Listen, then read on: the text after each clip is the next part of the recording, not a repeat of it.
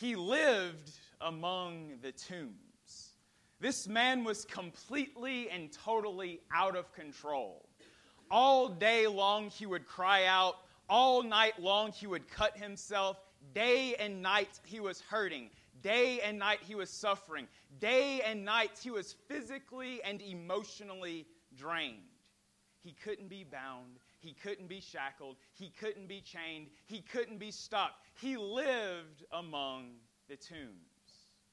And it wasn't until he saw Jesus from afar off that he fell down on his face and his life was forever changed. In Mark chapter 5, just after Jesus calms a raging storm, he would soon calm this raging man who is completely and totally out of control. Mark chapter 5, starting in verse 1, the Bible says that they came to the other side of the sea, to the country of the Gerasenes. And when Jesus had stepped out of the boat, immediately there met him out of the tombs a man with an unclean spirit. He lived among the tombs, and no one could bind him anymore, not even with a chain. For he had often been bound with shackles and chains, but he wrenched the chains apart, and he broke the shackles in pieces. No one had the strength to subdue him. Night and day among the tombs and on the mountains, he was always crying out, and he was always cutting himself with stones. Here in this passage, we see that Jesus and his disciples enter into the city of the Gerasenes, and they are immediately approached by a man with an unclean spirit. Luke's account tells us that this man had demons, and these demons controlled him. They seized him. They drove him far away from people, out of society, and all the way into the wilderness. This man lived among the tombs. He had no home. He ran around naked, and all day and all night he was crying out and he was cutting himself. He was completely and totally out of control until he came to Jesus. In Mark chapter 5, in verse number 2, the Bible tells us that when Jesus and his disciples enter into the city, they were approached by this man. In Mark chapter 5 and verse number 6, the text tells us that when this demon-possessed man saw Jesus from afar, he ran and he fell down before him. And he said, "What have you to do with me, Jesus, Son of the Most High God?" It is very remarkable. When this man who had demons was in the presence of Jesus, all of his sins, all of his faults, all of his shortcomings, and his literal demons were exposed. The demons inside of him begin to address Jesus as Lord. They call him the Son of the Most High God. And they ask Jesus, "What do you have to do with me? What is someone as holy, righteous, pure, blameless, and just as you doing with someone as wicked and defiled as I?" When this demon-possessed man, when this man who was completely and totally out of control came to Jesus, all of his demons were exposed. And so he continues to say to Jesus in the latter half of verse number 7, "I adjure you by God, do not torment me." Verse 8, "For he was saying to him, 'Come out of the man, you unclean spirit.' And Jesus asked him, 'What is your name?' He replied, 'My name is Legion, for we are many.'" Many as in 4,000 to 6,000. This man had 4,000 to 6,000 demons inside of him. And he is begging Jesus, verse 10, earnestly not to send them out of the country. "Lord, please don't send me out of the country. Please don't send me in the realm of darkness. Please don't send me into the abyss," as Luke's account says. We will soon find out that these demons would rather live in swine than be cast into the realm of darkness and gloom. As the text continues in verse number 11, the Bible says, "Now a great herd of pigs was feeding there on the hillside. And they begged him, saying, 'Send us to the pigs, let us enter them.'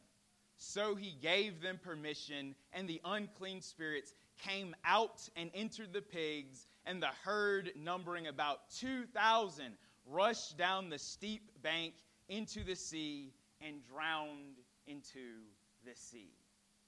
This man was completely and totally out of control. He was full of thousands and thousands and thousands of demons. And when he saw Jesus from afar off, he fell down on his face. He acknowledged Jesus as Lord. His sins and his shortcomings and his demons were literally exposed. And he begged the Lord for love, grace, and mercy. And God showed him love, grace, and mercy. And his life was changed forever. His life was changed forever when he came to Jesus. And as the story continues, the text says in verse number 14 that his life was changed in a tremendous way. The Bible says that the herdsmen fled, and they told it in the city and in the country, and the people came to see what it was that had happened. And they came to Jesus, and they saw the demon-possessed man, the one who had had the legion, sitting there, clothed and in his right mind. And they were afraid. And those who had seen it described to them what had happened to the demon-possessed man and to the pigs. And they began to beg Jesus to depart from their region. Jesus has just done something incredible. He has cast out thousands and thousands of demons from this man. And so when all of the people in the town see this, they are impressed. They run out to the towns and to the country and to the city, and they tell everyone about all of the wonderful things that Jesus has done for this man. And so multitudes of people flock to this demon-possessed man, and when they see him, they are both amazed and they are terrified. They are amazed by the fact that the man who they formerly saw living among the tombs, the man who they formerly saw crying out all day and all night long, the man who they formerly saw cutting himself with stones, the man who they formerly saw running around naked, the man who they formerly saw completely and totally out of control is now in his right mind. They are amazed by this fact, but they are terrified. They are terrified by the fact that there is a man by the name of Jesus who has power over the unclean spirits. They are terrified by the fact that there is a man by the name of Jesus who has control over both the physical and the spiritual realm. They are terrified by the fact that Jesus has all power and authority, and they beg him to get out of the city. And so he gets out of the city. Verse 18, the text says, as he was getting into the boat, the man who had been possessed with demons begged him that he might be with him. And he did not permit him, but said to him, go home to your friends and tell them how much the Lord has done for you and how he has had mercy on you. Jesus is being run out of the city. This demon-possessed man longs to be with Jesus. Lord, please let me go with you. Jesus says, no, you cannot go with me. You must stay here, and you must tell your story. You must tell everyone about how you used to live among the tombs. You must tell everyone of how you used to run around and cry out and cut yourself all day and all night long. You must tell everyone how you used to have thousands and thousands of demons inside of you. And I want you to tell everyone how when you saw me from afar off, you fell down on your face, you confessed me as Lord, you begged for my mercy, I gave you mercy, and I cast those demons out of you. I changed your life forever. That's what I want you to do. I want you to stay here and share your story. And that's exactly what happened. In Mark chapter 5, in verse number 20, the text says, and he went away and began to proclaim in the Decapolis how much Jesus had done for him. And everyone marveled. This is truly a marvelous story. A man who was formerly out of control. a man who lived among the tombs, is now joyfully talking about he who would soon rise from a tomb. What a fascinating story. Today is August the 25th, 2019. And sadly, we are living in a world full of people who are living among the tombs. We are living in a world full of people who are completely and totally isolated from the family of God. We are living in a world full of people who are completely and totally isolated from the church of Christ. We are living in a world full of people who are naked and exposed to the spiritual forces of evil. We are living in a world full of people who are naked and exposed to all of the wiles of the devil. We are living in a world full of people who are plagued by sin, and they are hurting themselves all day and all night long. We are sadly living in a world full of people who are so far removed from the love, the grace, and the mercy of God. They are so far removed from the light of Christ, and they are tiptoeing in darkness. We are sadly living in a world full of people who are living among the tombs. And just like this man in Mark chapter 5, those who live this way are completely and totally out of control. They are out of control. They live their lives according to their own wishes, their own wills, their own desires, and their own wants. They live and let live. They hold nothing back. They do what they want. They say what they want. They go where they want. They think what they want. They listen to what they want. They live their lives for themselves. And they think that they are in control. They think that they have it made. But friends, people who live their lives this way are not in control. They think that they have freedom, but friends, they are in bondage. They are slaves to sin. The Apostle Paul tells us in Romans chapter 6 and verse 12, do not let sin reign in your mortal body to make you obey its passions. When something is reigning, it has control over you. Those who live their lives for themselves are allowing sin to have control over them.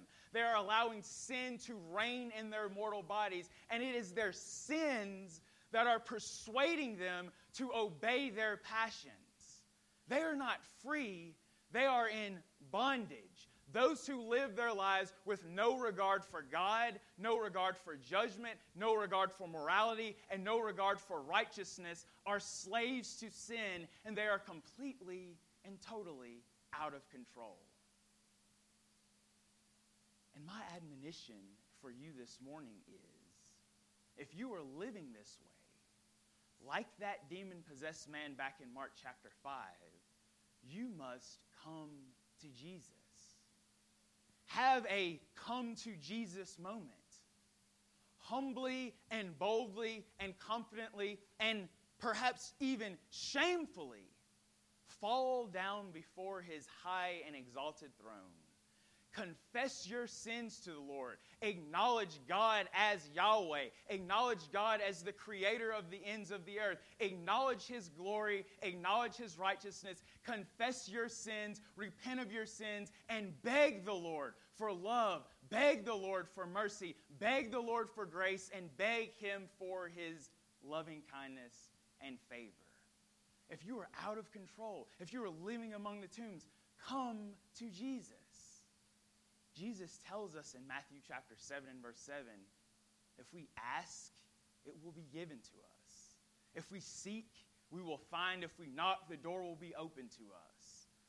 If we ask the Lord for something, He will give it to us. If we seek the Lord, we will find Him. And if we knock on His door, He will open it. If we come to Him, just as He did in Mark chapter 5 with that demon-possessed man, if we come to Him, He will show us matchless love, grace, and abundant favor.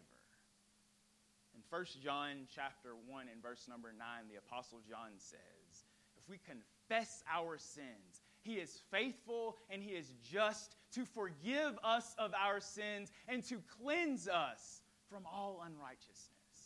This is what God wants to do for us. This is what God can do for us, but we must take that first step and come to Jesus. And after we come to Jesus, and after He washes away our sins, after He cleanses us of all of our unrighteousness, after He changes our lives in an abundant way, He expects us to share our story. Just as He did that man back in Mark chapter 5, He expects each and every one of us to share our story. In 1 Timothy chapter 1, the Apostle Paul shared his story. The Apostle Paul was formerly a man who persecuted Christians. He drug them out of their homes and he had them put to death. And we see here in 1 Timothy chapter 1 how he shares his story. 1 Timothy chapter 1 and verse number 12. Paul says, I thank Him who has given me strength, Christ Jesus our Lord, because He judged me faithful, appointing me to His service. Though formerly, verse 13, though formerly I was a blasphemer, persecutor, and insolent opponent, but I received mercy because I had acted ignorantly in unbelief.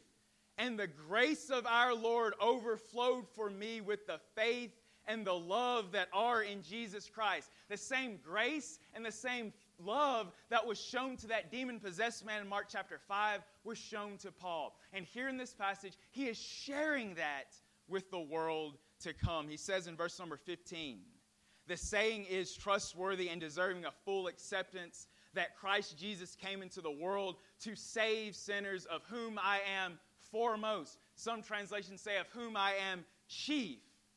But I received mercy for this reason that is in me, as the foremost Jesus Christ might display His perfect patience as an example to those who were to believe in Him for eternal life. To the King of the ages, immortal, invisible, the God, be honor and glory forever and ever. Amen. Paul shared his testimony. He shared his story. That demon-possessed man back in Mark chapter 5 shared his story. And God expects us to share our story today. Tell the world about the matchless love of God.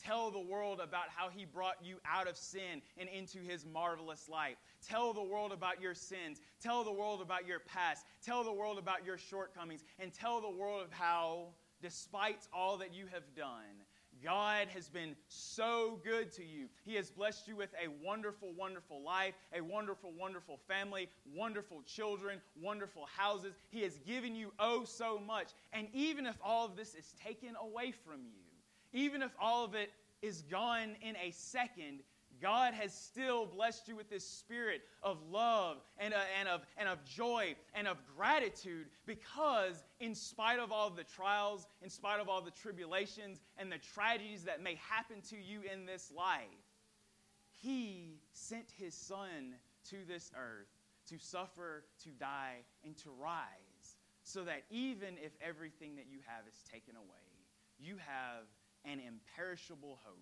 that you can bank on when this is all said and done. Tell the world about that. Tell the world about the matchless love of God. God expects us to. That is my story. That is your story. That is all of our story, and we must tell it. God can do wonderful, phenomenal things in the lives of those who are living in the tombs. God can do wonderful, phenomenal things in the lives of those who are completely and totally out of control. But we must come to Him. We must seek Him. We must acknowledge Him as God.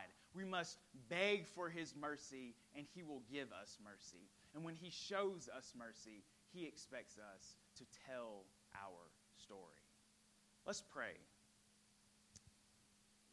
O Lord our God, we come to you now humbled before your high and exalted throne. You are the King of kings, and you are the Lord of lords. We are so impressed by all of your wonderful works. We are so thankful for stories in Scripture like this demon-possessed man who is completely out of control. We thank you for his desire to come to Jesus and be freed of his bondage. We pray that we will look at his life as an example of how we should seek Jesus and how we should tell our story when he delivers us from sin and death. We thank you so much for Jesus, who has given us this opportunity and this hope to be freed from sin. We ask all of these things in his name. Amen. If you're here this morning and you are not a Christian, this is the perfect opportunity to become one. You do so by hearing the word of God, believing that Jesus Christ is the Son of God, confessing your sins before men, having your sins completely washed away in the watery grave of baptism. If you've done this before, if you've made mistakes, you've fallen away, and you would like to make things right this morning, or if you have any other spiritual need that we can help you with, we ask that you please come to the front while we stand and sing the song of invitation.